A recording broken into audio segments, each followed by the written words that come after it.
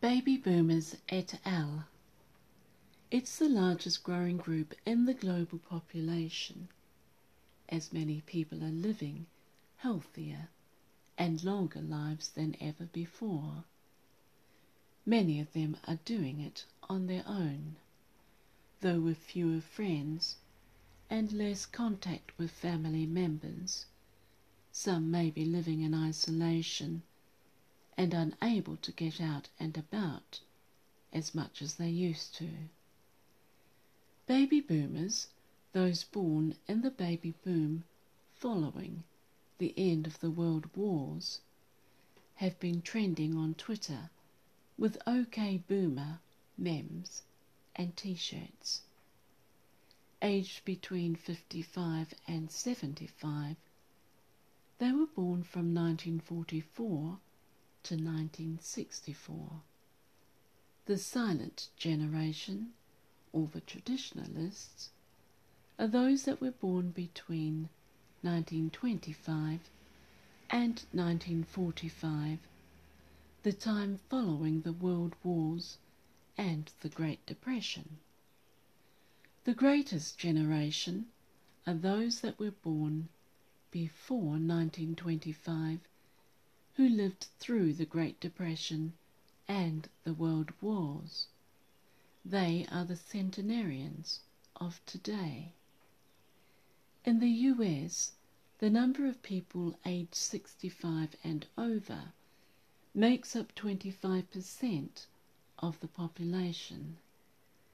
Japan has an aging population with a declining birth rate, which is going to cause problems in the years ahead.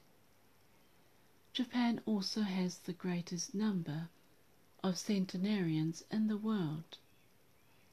By 2070, the UK will have about 8.2 million over the age of 65.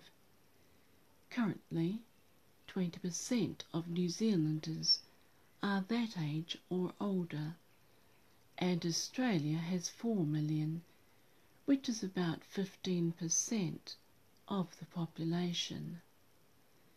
The over 65s make up 10% of China's population.